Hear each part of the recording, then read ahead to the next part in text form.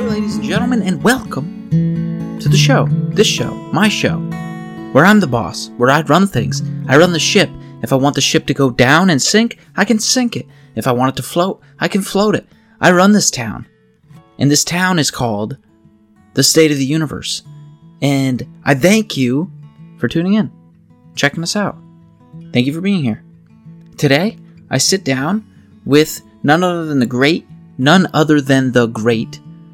I think my Pennsylvania accent makes me combine every word in a sentence and just say the combined word as a sentence, but no one understands what the sentence is. So I gotta put spaces. I gotta hit that verbal space bar when I talk. I gotta hit that bar. Hit that bar. That way you can actually make sense of the words that are coming out of my lips. Today I have the great Dr. Peter Barlow on the show. And Dr. Peter Barlow is an associate professor of immunology and infection, as well as the director of research of the School of Applied Sciences at Edinburgh Napier University in Scotland. He previously worked at the CDC, the Center for Disease Control here in the United States, for several years, and he worked there during the H1N1 pandemic in 2009, which is really cool. It's cool to get his perspective on how our government, a governmental agency like the CDC, handles the spread of a pandemic. It's interesting. It's interesting to get an insider's take on that, you know? And so, hope you enjoy our conversation. We talk about the common cold, which he is working to cure right now.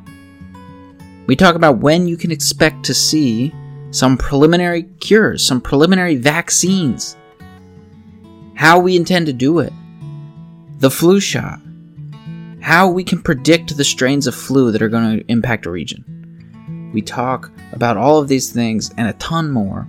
He's so intelligent when it comes to this. If you want to learn more about Peter Barlow, check in the description. I'll link his website, barlowlab.com. I will link his social media. You can follow him there. Follow me on social media. Follow the show. I hope you enjoyed the episode. I hope you learn a lot from the conversation that Dr. Peter Barlow and I get to have together.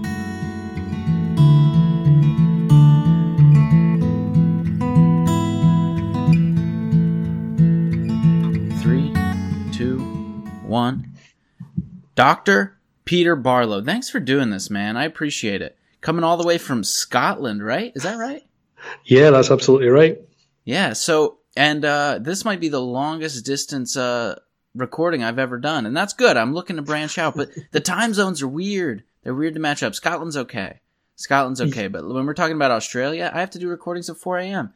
It's just not attainable. But listen, man, you're an expert on something that I absolutely, and for people that listen to the show, they know, I absolutely hate the common cold. Hate it.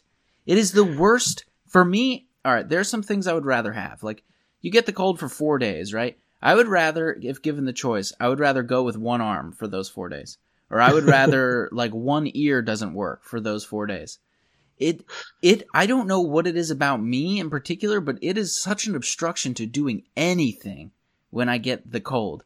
And so, talk to us about it. What made you wake up one day and say, you know what? I want to come up with a cure for the common cold. Everybody asks me that question, and there's two different answers to that. The first one being that I'm not sure we're ever going to see a cure for the common cold, and it's not the biggest focus of our research. Mm-hmm. To answer the question as to why I woke up one day and decided to work on it, it was purely by chance. I applied for some grant funding because I'd already done some work on influenza and a couple of other viruses, and I noticed that, well, there isn't any treatments for the virus that causes the common cold. So let's explore that. So I applied for some grant funding and got it, and things just kind of went from there. So I've been incredibly lucky to work with the virus that causes the common cold, which is called rhinovirus. Mm-hmm. It's a challenging virus to work with, but it was purely by chance that I started working with it. I see. Now, there's a few things that you said that I want to mention. I want to, Sure. sort of talk about.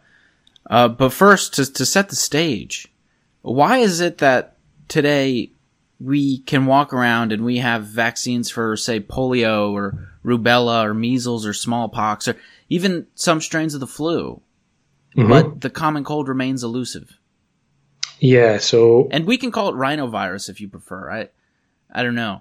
There's certain things, there's certain words, because I'm in the astrophysics community. There's certain words that people say, and I'm like, ooh, Sure. Yeah, let's say it's something different. So when you talk about the common cold, there's multiple viruses that can cause what you would call a common cold. So what we're defining as a common cold is, an upper respiratory tract infection where you feel a bit miserable for 4 or 5 days. You get a runny nose and a fever and a headache, and you don't feel too well. And, there's several different viruses that can cause that. The main one that causes it is called rhinovirus. And, that's the virus that we work with. So we can call it rhinovirus if you want, because that's the specific answer. There's over 160 different rhinoviruses. And, a healthy person will get a cold about 3 or 4 times a year. If you're lucky enough to have that's too many for me. I can't do it. Well, if you're lucky enough to have a child who is perhaps in nursery, then they'll maybe get 8 to 12 colds a year because they don't have a pre-existing immunity to all those viruses. Man, that seems like something. So, in preparation for this interview, I looked up some figures because I figured that the cold had to have some economic impact because people get sick so often.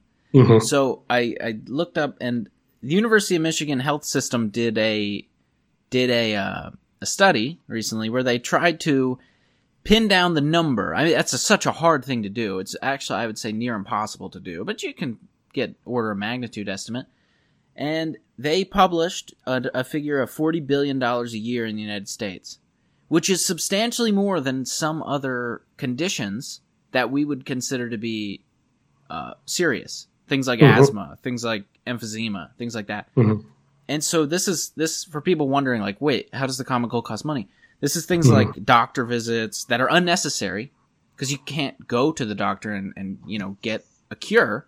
So you're just going and wasting the infrastructure of the medicine. Skipped work days, skipped school days, things like that. So that's the big one. So skipped work days, I think, is where the biggest economic impact comes from. People that have to stay home because they're sick. Right, and so that's $40 billion a year. And this is something that is also big and pointed out in the study, is that this ends up to be 33 million doctor visits a year in the United States for the common cold that result in the prescription of antibiotics. Now, the actual number of doctor visits is like 100 million, but about a third of those patients go home with antibiotics. And that's a problem in its own right. Right? Because when you overprescribe antibiotics, bad things happen. That's true.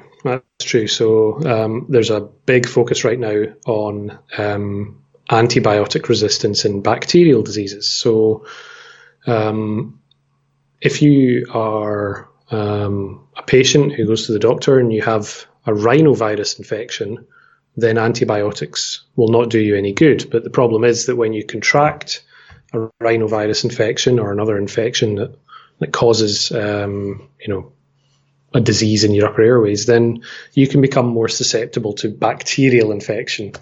And that's where the doctor would say maybe it's best to prescribe antibiotics.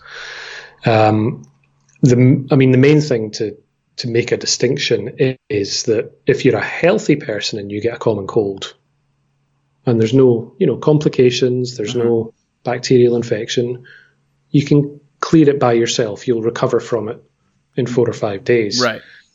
The real problem is the people with asthma and cystic fibrosis and COPD, chronic obstructive pulmonary disorder, for those patients, getting a cold can be a very serious illness because they already have inflammation in their lungs. So it can be quite a serious condition for them.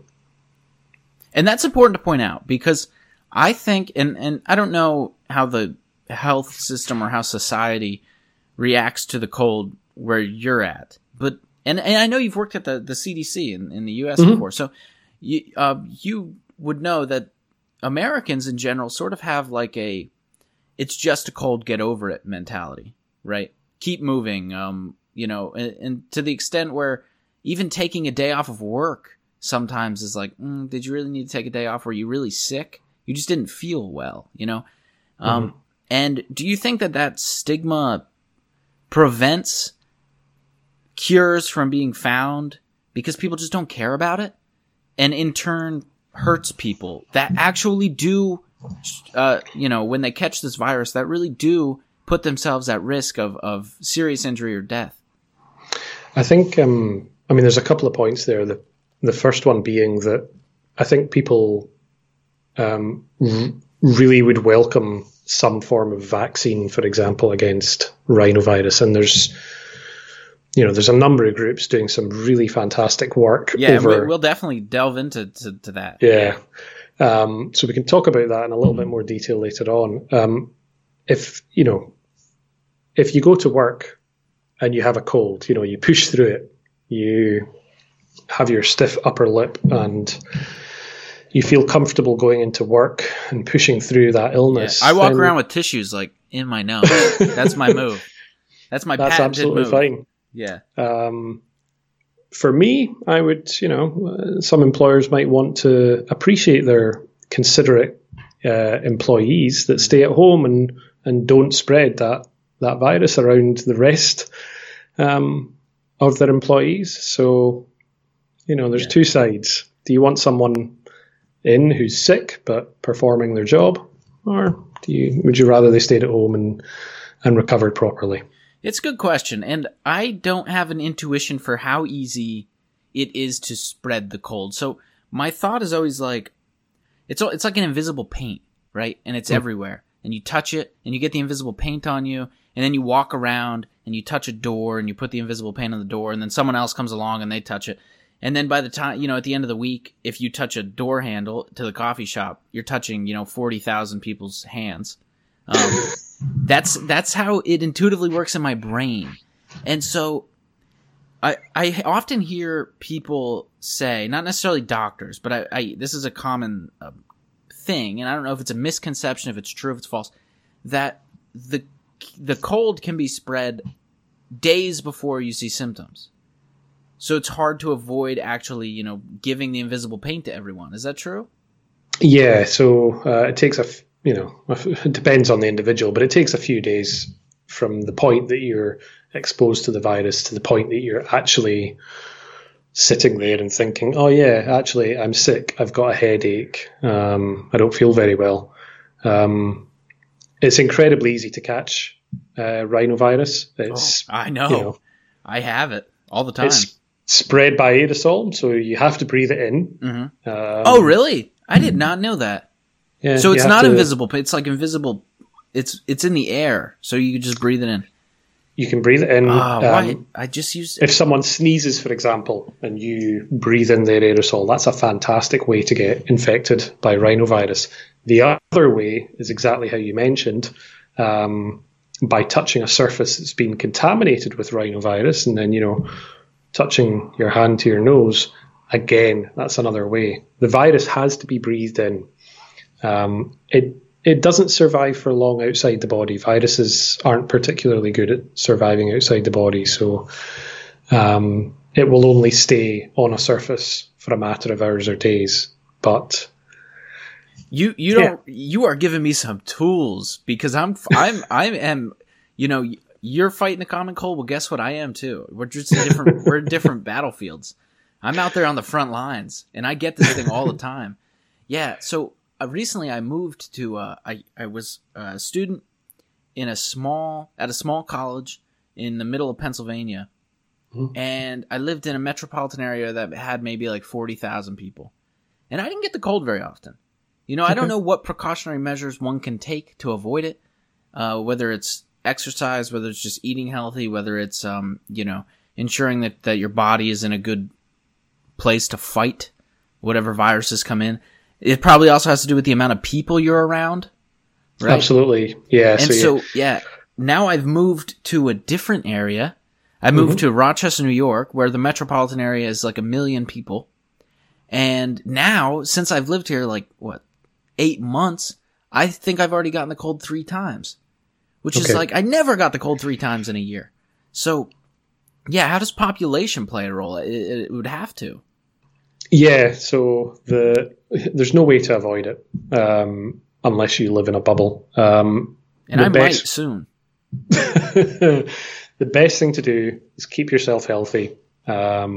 Exercise, good nutrition, keep your immune system healthy, and then you've got the best chance of fighting off any virus or bacteria when you encounter it. The best way to catch a cold is by surrounding yourself with infected people. So what you tend to find is that the virus, or several strains of the virus, kind of circulate in pockets. You know, different populations throughout the country, throughout the world. There's, you know, dominant strains of the virus that kind of circulate and infect people. So yeah, you might, if you're coming into contact with a lot more people, you're giving yourself a better opportunity of catching that virus. Now, this was the first year in many years that I got the flu shot.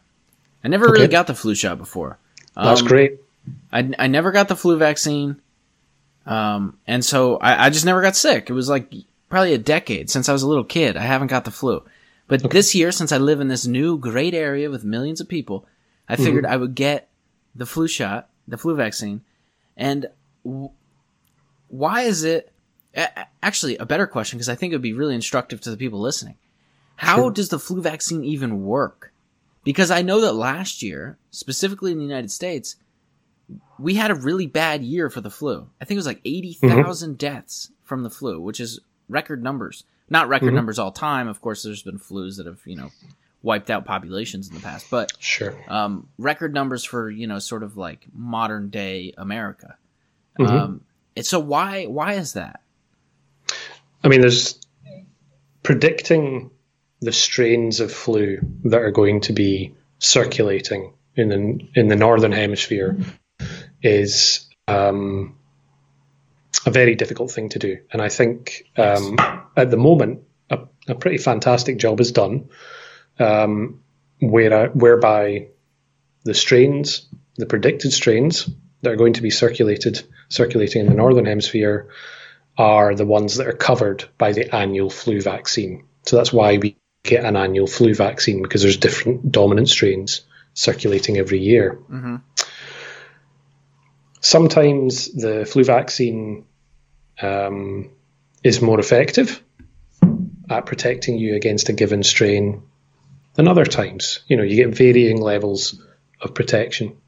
So it's really important that every single year people get the flu vaccine for that year, that they go and get that vaccination. Right. Because that is the best possible way to protect yourself against flu. So it's like an ongoing race. Exactly. You're racing against the evolution of this virus. You're racing against the circulation of this flu virus, and you're trying to predict what it's going to do the next year so that you can create a vaccine that will protect as many people as possible. How is that prediction made? You were at the CDC in 2009 with the H1N1 outbreak. And can I actually ask you something about that? What was it called before it was called H1N1? It was called swine flu, right? Is that true? Yeah, not in CDC. Not at CDC? So I think in the media it was called swine flu. It was novel pandemic H1N1 or novel H1N1. Yeah. So I had at the beginning of last month, I had a Dr. Aisha Akhtar on here, and she's a neurologist, and she has written books about our connection with animals, in particular the way our health is influenced by the way we treat animals in regards to factory farms and things like that. And she told me that the media was encouraged to change the name from swine flu to H1N1 because it was impacting sales of meat. And I was curious if you had heard that. I had not heard that. I thought that was really interesting. I can imagine it would. Yeah. And so you were there at the time, and you were there, I imagine, how long were you there at the CDC? I was at CDC, I think, for 2.5 years, between 2.5, 3 years. Okay, so you went through a couple flu seasons. Yes. How is the prediction made? Does someone have to get infected first? Do they look at places that are suffering from a flu now? How do they come to the conclusion, you know what, this is going to be the strain that we got to watch out for? Sure. I'll preface this answer with a caveat that I did not work in the prediction department.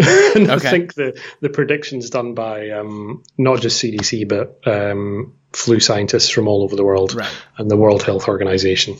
My understanding is that they look at the dominant strains that are circulating in the southern hemisphere, because you've got winter essentially in the southern hemisphere, and then you get winter in the northern hemisphere. So they look at the dominant strains that circulate in the southern hemisphere and make a prediction for what's going to be circulating. What are the dominant strains that you're going to see in the northern hemisphere? And that's why the vaccine has 3 or 4 different strains in it, because there are multiple strains circulating. Right.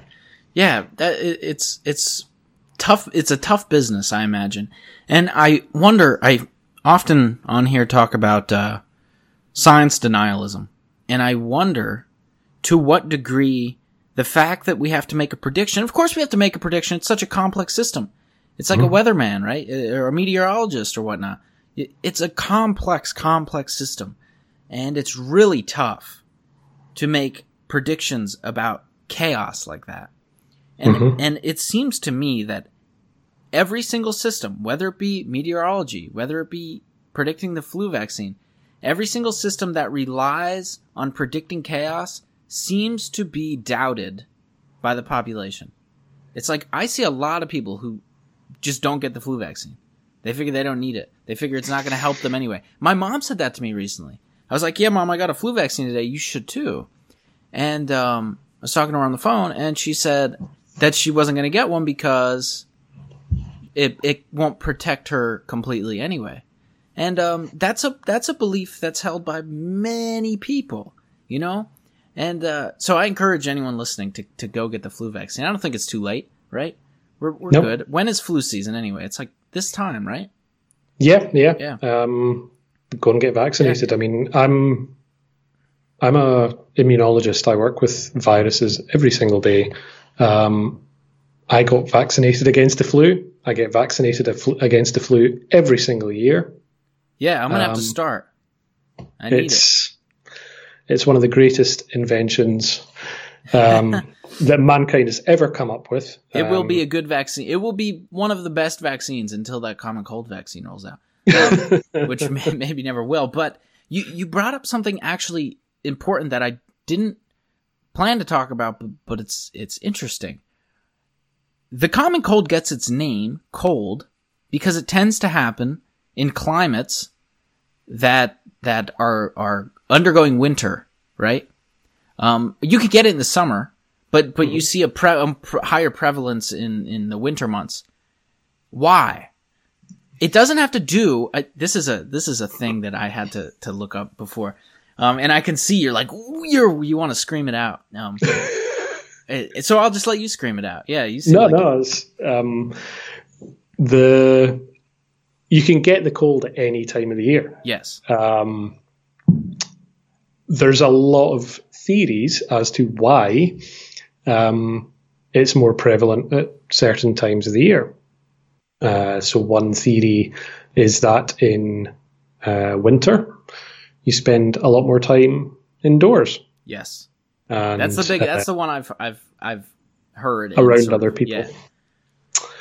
Yeah. The ambient temperature might be lower, and lower temperatures With rhinovirus, for example, if we're growing it in the lab, we'll grow it at 33 degrees. I'm not sure what that is in Fahrenheit. 33 Celsius. That's warm, right? Yeah, that's warm. So that would be around 95 or something like that. Yeah, very Whereas other viruses we would grow at body temperature at 37 degrees. So rhinovirus, because it replicates in the upper airways, we tend to grow at a slightly lower temperature, and it grows better at that temperature. So, there's a lot of different theories as to why you're more likely to catch a cold at colder times of the year. But yeah, every old woman in America, I don't know about in the world, probably in the world, every over 60 years old, if you're 60 years old or older and you're a woman, I don't know why, I'm not being sexist, this is my observation. You will tell your kids to bundle up, to not go outside with wet hair, to, do all these sort of like avoid the cold type of scenarios so that you can avoid the common cold. But I don't think any of those things help, right? Is there a correlation between being physically cold and catching the cold? I would hope that both women and men give that advice to their kids. I grew up in a single parent household, so I think I just attribute everything to women. Okay. I'm like, yeah, mom does that. Mom does that. Of course, I'm just kidding though. Don't no one get upset. I think you have to be infected with an organism. You can't exactly right. Just develop a cold from being exposed to cold temperatures. You have to be infected by the organism. Mm-hmm. So I can't remember what your original question was, but I don't know either. If you go outside and you've not got warm clothing on, you've probably got a greater chance of becoming hypothermic. That's true. Yeah. And I don't know what impact that has on your susceptibility to infection, but it's not a good idea to go outside. There's this like, I love those Survivor shows. Not the show Survivor, but like those people who go like Bear Grylls, right? You go out in the wild and you like try to survive on the land. And there's one guy who does it who doesn't wear shoes, just barefoot, and he wears shorts everywhere. And he likes to be primal. And that's bad move. Bad move. I'm not a doctor. I'm not an immunologist. That's a tough word. Yeah, but don't do that. So now the common cold, you are on the front lines of this thing. I'm out here. I'm fighting it too. But we're in different regimes, right? You're in the lab and you're trying to fundamentally understand how we can defeat the rhinovirus. So now let's get into the technical side. What is it that you study, and how do you intend to sort of defeat this thing? I intend to do it through brute force. I'm going to wear a mask. I'm going to like wear gloves where there's Germ-X like stuffed inside of the gloves. So it's like a water bed over my fingers. That's my method. I'm going to wear a bee suit because I can't deal with this anymore. I'm over it. But you're out there in the lab and you have different ideas. Yeah, so I mean, we work on a range of different viruses, the rhinovirus just being one of them. We study how viruses interact with the immune system. So we're trying to develop a better understanding of how certain molecules in your body interact with the viruses themselves. So we work with a family of molecules called host defense peptides, and these are tiny molecules that are, essentially very small proteins. And what we found is that these molecules are produced as part of your normal immune response. Your body produces them all the time. And we found that these molecules are incredibly effective at killing viruses. So while I was at CDC, we found that these molecules could kill flu virus. And then latterly, when I moved to Edinburgh Napier University, we found that they could kill rhinovirus. So we synthesized these molecules in the lab, and we found that they were very effective at killing the virus that causes a common cold. So what we're hoping to do now is to think about, well, if we have a naturally occurring molecule in your immune system that kills the virus, could that be developed into a treatment for the virus for the people that really need it? So can you modify those molecules and make them better and more stable and more effective at killing the virus? Can you change their sequence essentially? So they're incredibly appealing because, one of the biggest challenges facing the human race over the next few years is going to be antibiotic resistance. Mm-hmm. Now, antibiotics aren't for treating viruses, but these molecules that we work with, and a lot of people work with them, they can kill bacteria and viruses, and they're incredibly attractive potential therapeutics for developing new treatments that can kill bacteria and viruses. And we just need to understand how they work, first of all, mm-hmm. and then understand what happens if we modify them in certain ways. Can we make them better at killing viruses and bacteria? And can you actually, eventually the goal would be to turn them into a drug. Now, one of the questions I have in regards to these host defense peptides, right? Yes. Okay. One of the questions I have about these is, what timescale do they work over? Because, if you think about the body sort of producing them itself, mm-hmm. then I would expect them to work on the order of days, because that is, after all, how long it takes your body to sort of defeat the virus. And if they do work over timescales of days, what is the difference between sort of vaccinating for the common cold and just letting your body deal with it? Is there a way we could speed them up, say, in Sure. a day or something? Sure. So if you're vaccinating someone, you're trying to protect them. You're trying to give them specific protection against that virus. Mm-hmm. Okay. So if you're vaccinating against the common cold, you need a vaccine that's going to cover as many different strains of the cold virus as you possibly can. And that's why we don't currently have a vaccine for the common cold, because there's 160 different types of virus. So mm-hmm. You'd have to drink a gallon of vaccine in order to get it. You'd have to. It would be difficult for you to mount an immune response against 160 pathogens simultaneously, and constructing the vaccine in that way would be quite challenging. But there are people that are trying to do it with, smaller numbers, like 60 strains of rhinovirus, mm-hmm. and they're doing some fantastic work. With the peptides, they can act in a matter of hours. So in the lab, if we mix the virus and the peptide together, within just a few hours, we see the virus dying. So they act very, very quickly. The problem is they're also in the body broken down quite quickly. They don't last for days. Once you produce them, they don't last for days. They only last for hours. So you have to keep producing them. Mm-hmm. That's why you have an inflammatory response and an innate immune response, because you have to keep producing these peptides until your adaptive immune system takes over, when you can start to produce antibodies against a virus. So they're the frontline defense against the virus. The problem with the cold is, if you're a healthy person, by the time you're symptomatic, you're already well on the way to mounting an effective immune response against the virus. Right.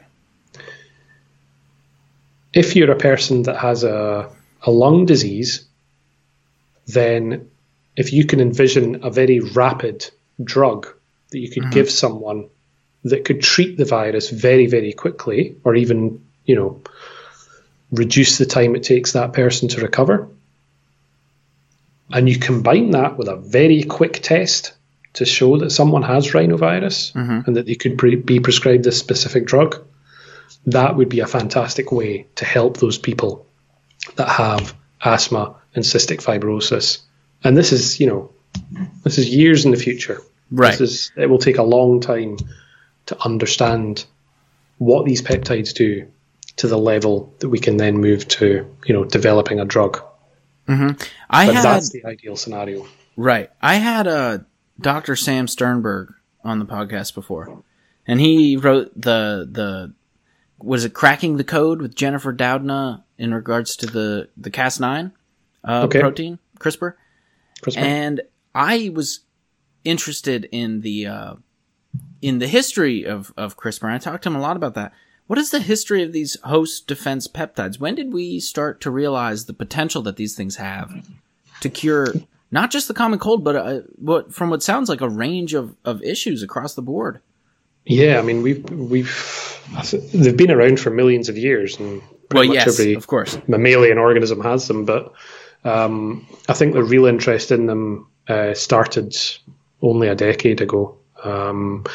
I think they were discovered about 20 years ago, and since then they were initially characterized as, antimicrobial peptides, or, peptides that could kill bacteria and viruses. But since then, all the work that's been done since then by myself and people that are much more senior to me has begun to understand that they can also do a lot of other different things in your immune system. So they can recruit cells to the site of infection. They can change how a cell behaves. They can change whether a cell lives or dies. And that's why they're called host defense peptides, because they have many more roles than just killing bacteria and viruses. So that's why it's so important that we understand everything that they do and how they do it. Because if a drug is developed and we don't understand what other potential effects the peptides could have, that's not really a good idea. You would want to have an understanding of how the peptides work, right? So how stable they are, right? So what's the future look like for these host defense peptides right now? From what it sounds like, you're merely putting strains of the rhinovirus, in a, I don't know. I'm picturing like a little what is a petri dish? Is that what it's called? You're putting them in that. Yeah. How do you begin to sort of test these things out on humans or animals? So where we're at now is we know that the human peptide and peptides from other sources can kill rhinovirus. So what we need to do now is we need to look at the structure of the peptide, and we need to play about with it. We need to understand which parts of the peptide. So if you can imagine a peptide that we work with is 37 amino acids long. Okay, so it's got 37 amino acids in its sequence. We're looking to see which part of the peptide actually does the job that it does. Which part of the peptide is responsible for killing the virus. It might not be the whole 37 amino acids. It might just be 20. Right. This part of biology of medicine always boggles my mind because I can't fathom. It's funny because I'm an astrophysicist and I study quantum mechanics at times. That's not what I do as a main focus of research, but if you're going to become a physicist, you have to learn quantum mechanics at some point. So I study the smallest of small, but for some reason, biology, trying to manipulate these amino acids and figure out which ones do what. And somehow, I assume you have to break them down and learn about the fundamental structure of each one and how it works in connection with the others. That stuff always how do you even? Because I picture little tweezers, like in there with little tweezers, and obviously that's not what's happening, right? We actually build them up. So we synthesize. That's actually we don't actually break them down. That's a smart move. Yeah. But I rely on people that are much more intelligent and have a much greater understanding of peptide chemistry than I do. And I ride their coattails. And that's fair. They're the ones that are the real experts. You know what's interesting? I think every scientist across the board would say that exact same thing. Like, how do you do your research, Dr. Brown? And Dr. Brown would say, I rely on people much smarter than me. Where are the people that are much smarter than me? Because I say that too, like, I rely on people much smarter than me. And then if I ask them who they rely on people much smarter than them. It's just an endless chain of smart people.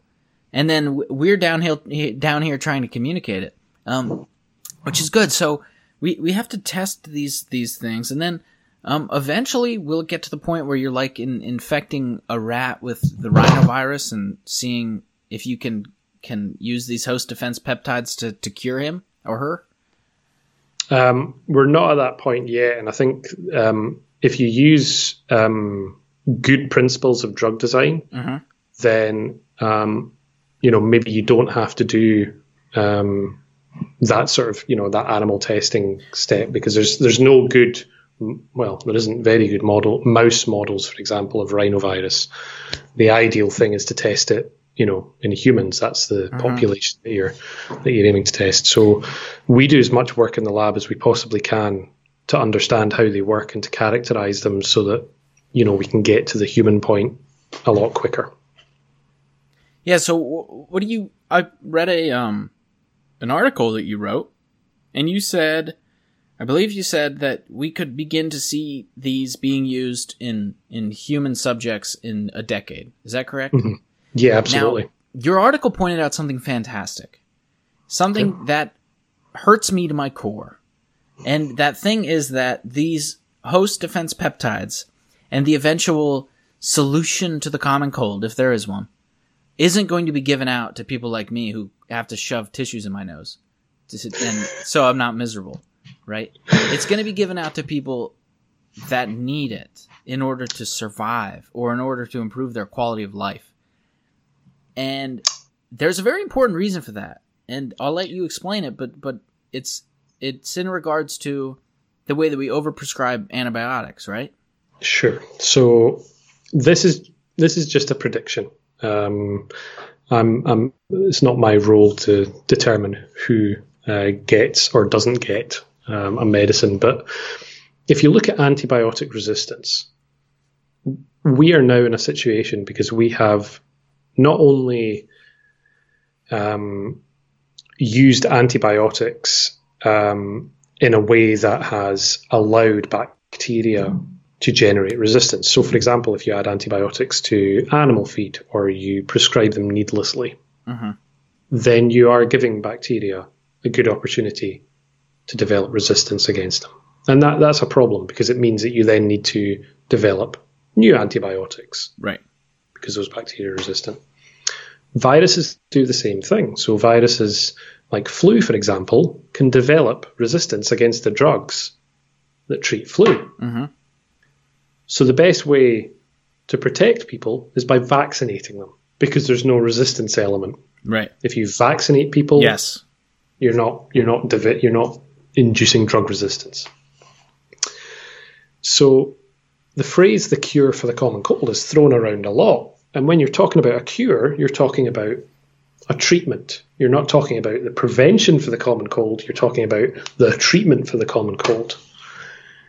Now, if healthy people shrug off a common cold within 3 or 4 days, yes, there's an economic impact. But if you make an antibiotic or a drug freely available to the whole world, you're also running a very high risk that the virus will develop resistance to that drug eventually. And then you'll be in the situation where you don't have a treatment. Right. Yeah, I know people that take antibiotics like aspirin. They like have a bottle sitting in their medicine cabinet and they start to feel a little sniffly, probably just a cold, and they pop an antibiotic. Yeah, I see that. And I'm like, oh my God. And I know that this angers you, but this happens a lot. Like, this is actually a big thing. 2 pieces of advice there, and bear in mind I'm not a clinician. 1, finish a course of antibiotics that you're prescribed. Yes. And 2, return any unused medicines to your doctor. Do not take a single antibiotic pill when you feel like you've got an infection coming on. Oh, man, yeah, I don't know. Maybe I just grew up in the wrong area in central Pennsylvania, but I see it. I know a lot of people that do that. Yeah. Sure. And it's probably not just a Pennsylvania thing. It probably is a systemic thing across. I can imagine. Because that's sort of how we've been trained to take medicines, like ordinary medicines. We look at antibiotics as a solution to a problem, just the same way we look at aspirin as a solution to the headache or solution to the back pain or whatever. Yeah, it's an issue, and I I have to pay conscious attention to not do it. Although I don't think I've taken antibiotics in years because I just don't go to the doctor for the illness anymore. Okay. But I do take probiotics every day. Is there any link between things like fish oil, probiotics, vitamin supplementation? Is there any links between that and preventing some of these diseases or illnesses? That's a really good question, and you mentioned two things there. The first one being fish oil contains high levels of vitamin D, I think, and vitamin D is one of the substances that can boost your immune system through stimulating your immune system to produce these peptides naturally. So a lot of populations in the Northern Hemisphere are deficient in vitamin D. And it's a good idea to ensure that you have as much vitamin D intake as recommended. And that's because we have to sit inside for 6 months out of the year because it's so damn cold out. You don't want to go outside. You don't want to get that sunshine. But, sorry, continue. The second thing I was going to say was there's a lot of research going on now to look at the link between your gut bacteria and your overall health, and I think that's going to be a huge area in the coming years. That having a better understanding of how your gut resident bacteria actually contributes to your susceptibility to disease is a really exciting area of research. Yeah, I am a big fan of sports. I love sports. I love American football. I love mixed martial arts. I love boxing, basketball, whatever it is. I love it. But my two big ones my big one is mixed martial arts. I'm a huge fan since I was a kid. And one thing that's interesting that I notice in the world of MMA is that people tend to get staph infections. They get infections from the mats, from rolling around with other sweaty people, and they have to take antibiotics.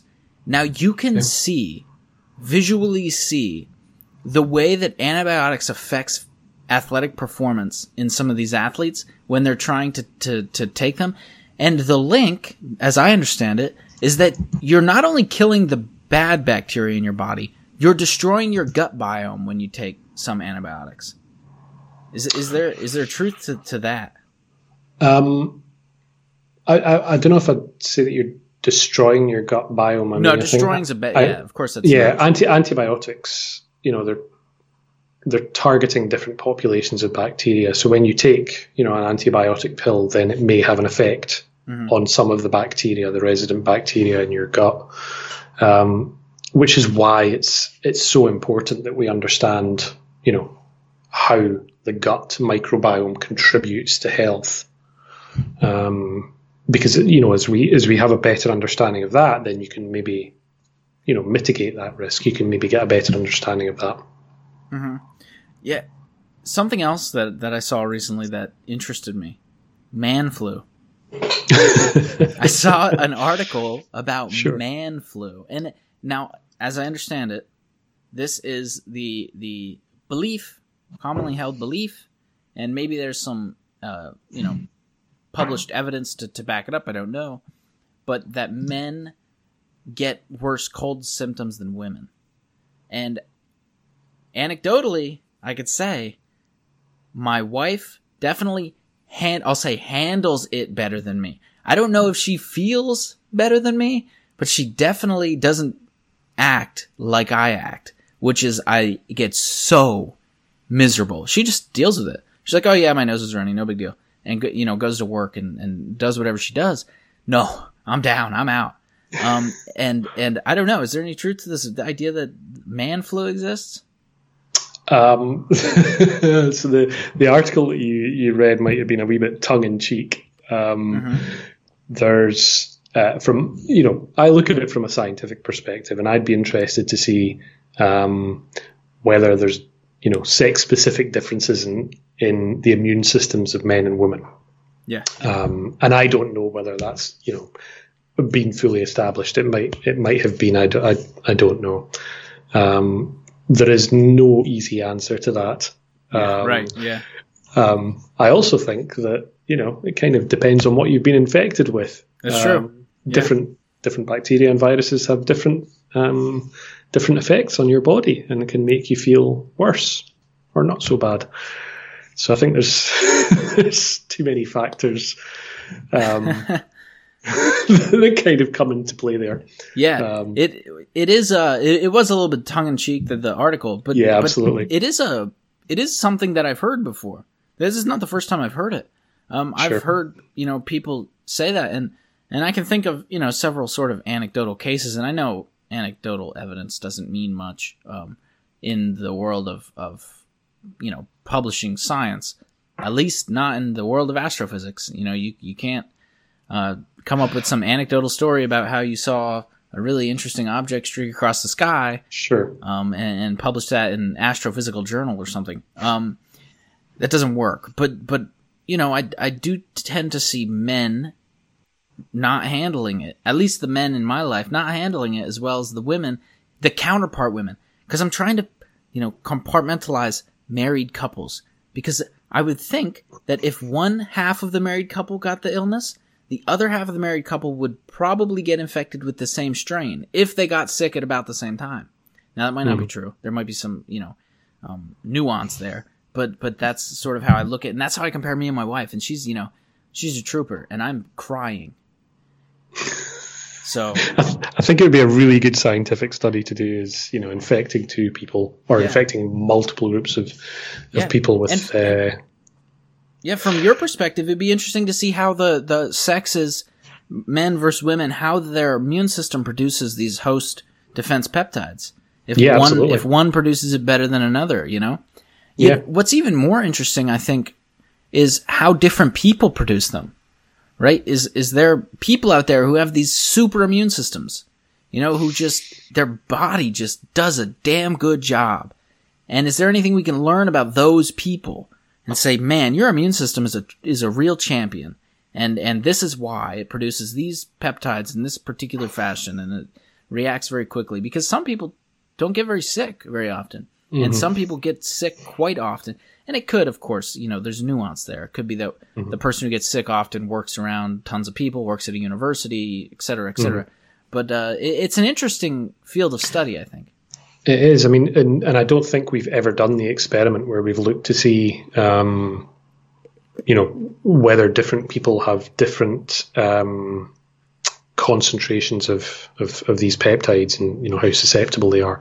We're doing a piece of work at the moment where we're looking at patients that have suffered from dengue virus. It's a really serious virus that's endemic in a number of countries and is responsible for a number of deaths. Yeah, I think I've heard of dengue fever, right? That's the virus that causes dengue fever, and so we're looking to see whether there's any pattern there, any correlation between the severity of disease that these people suffer and their host defense peptide concentrations. So hopefully we'll have some information on that in a couple of years' time once that piece of work's been done. But yeah, I mean, you've raised a fantastic question. Do some people have better immune systems than others? And again, that's a question where there's going to be so many different factors coming into play that it will require quite a substantial study to assess that. Yeah.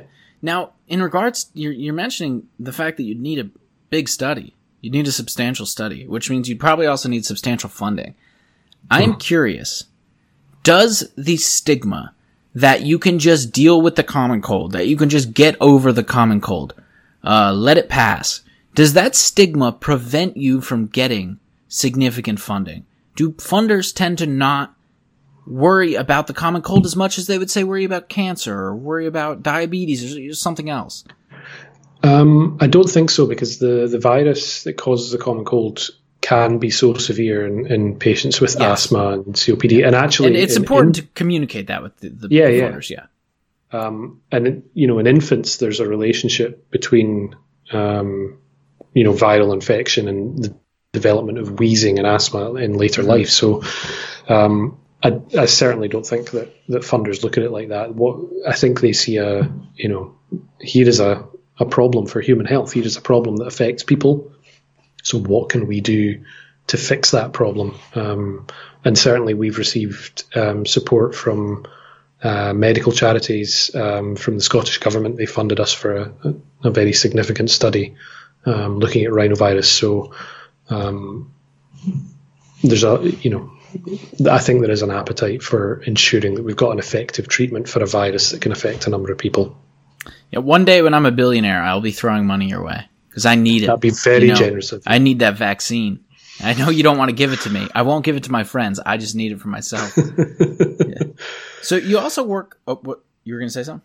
I was just going to say we have about 5 minutes left, so I was wondering if you had any burning questions. I have a student that I have to go and meet. No just problem. 5 minutes. I wanted to mention one more thing. Sure. You also work on something else in regards to human health. You work on pollution, on particle pollution. Yeah. How does that? This is some preliminary results, I think, on your end, but very quickly.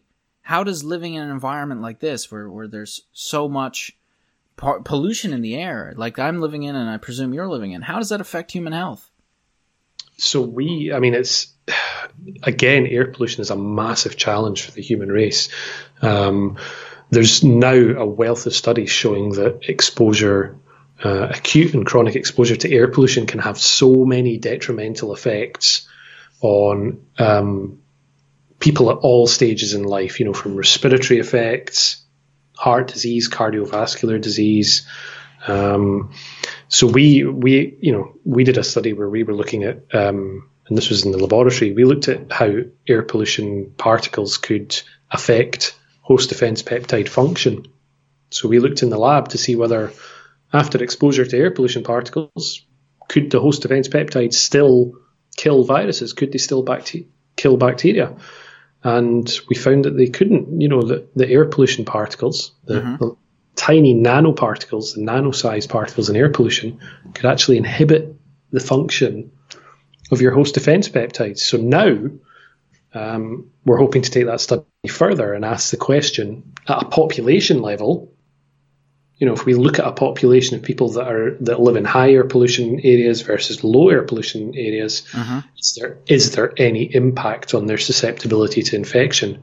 Do we see more people being infected with viruses and bacteria in areas where there's high air pollution? So I think there's huge scope for more research and understanding how air pollution can affect people. Yeah. Well, thanks for doing this. I have a vested interest in the things that hopefully you and the people close to you will be producing in the next decade. It's incredibly interesting. It's an incredibly good perspective on the cold, on the flu, on everything. Is there anything that you want to plug? Where can people find you, etc.? I'll say it was a real pleasure to talk to you. If anybody wants to find out more information about my work and the work of my group, then please follow me on Twitter or just Google me. And hopefully, in a few years' time, we'll have something exciting to talk about in terms of a treatment for the common cold. All right. Thanks for being here. And if you search Peter Barlow on Google, he is not the soccer player. So that's true. Don't get that mistaken. All right. Thanks a lot. We're out.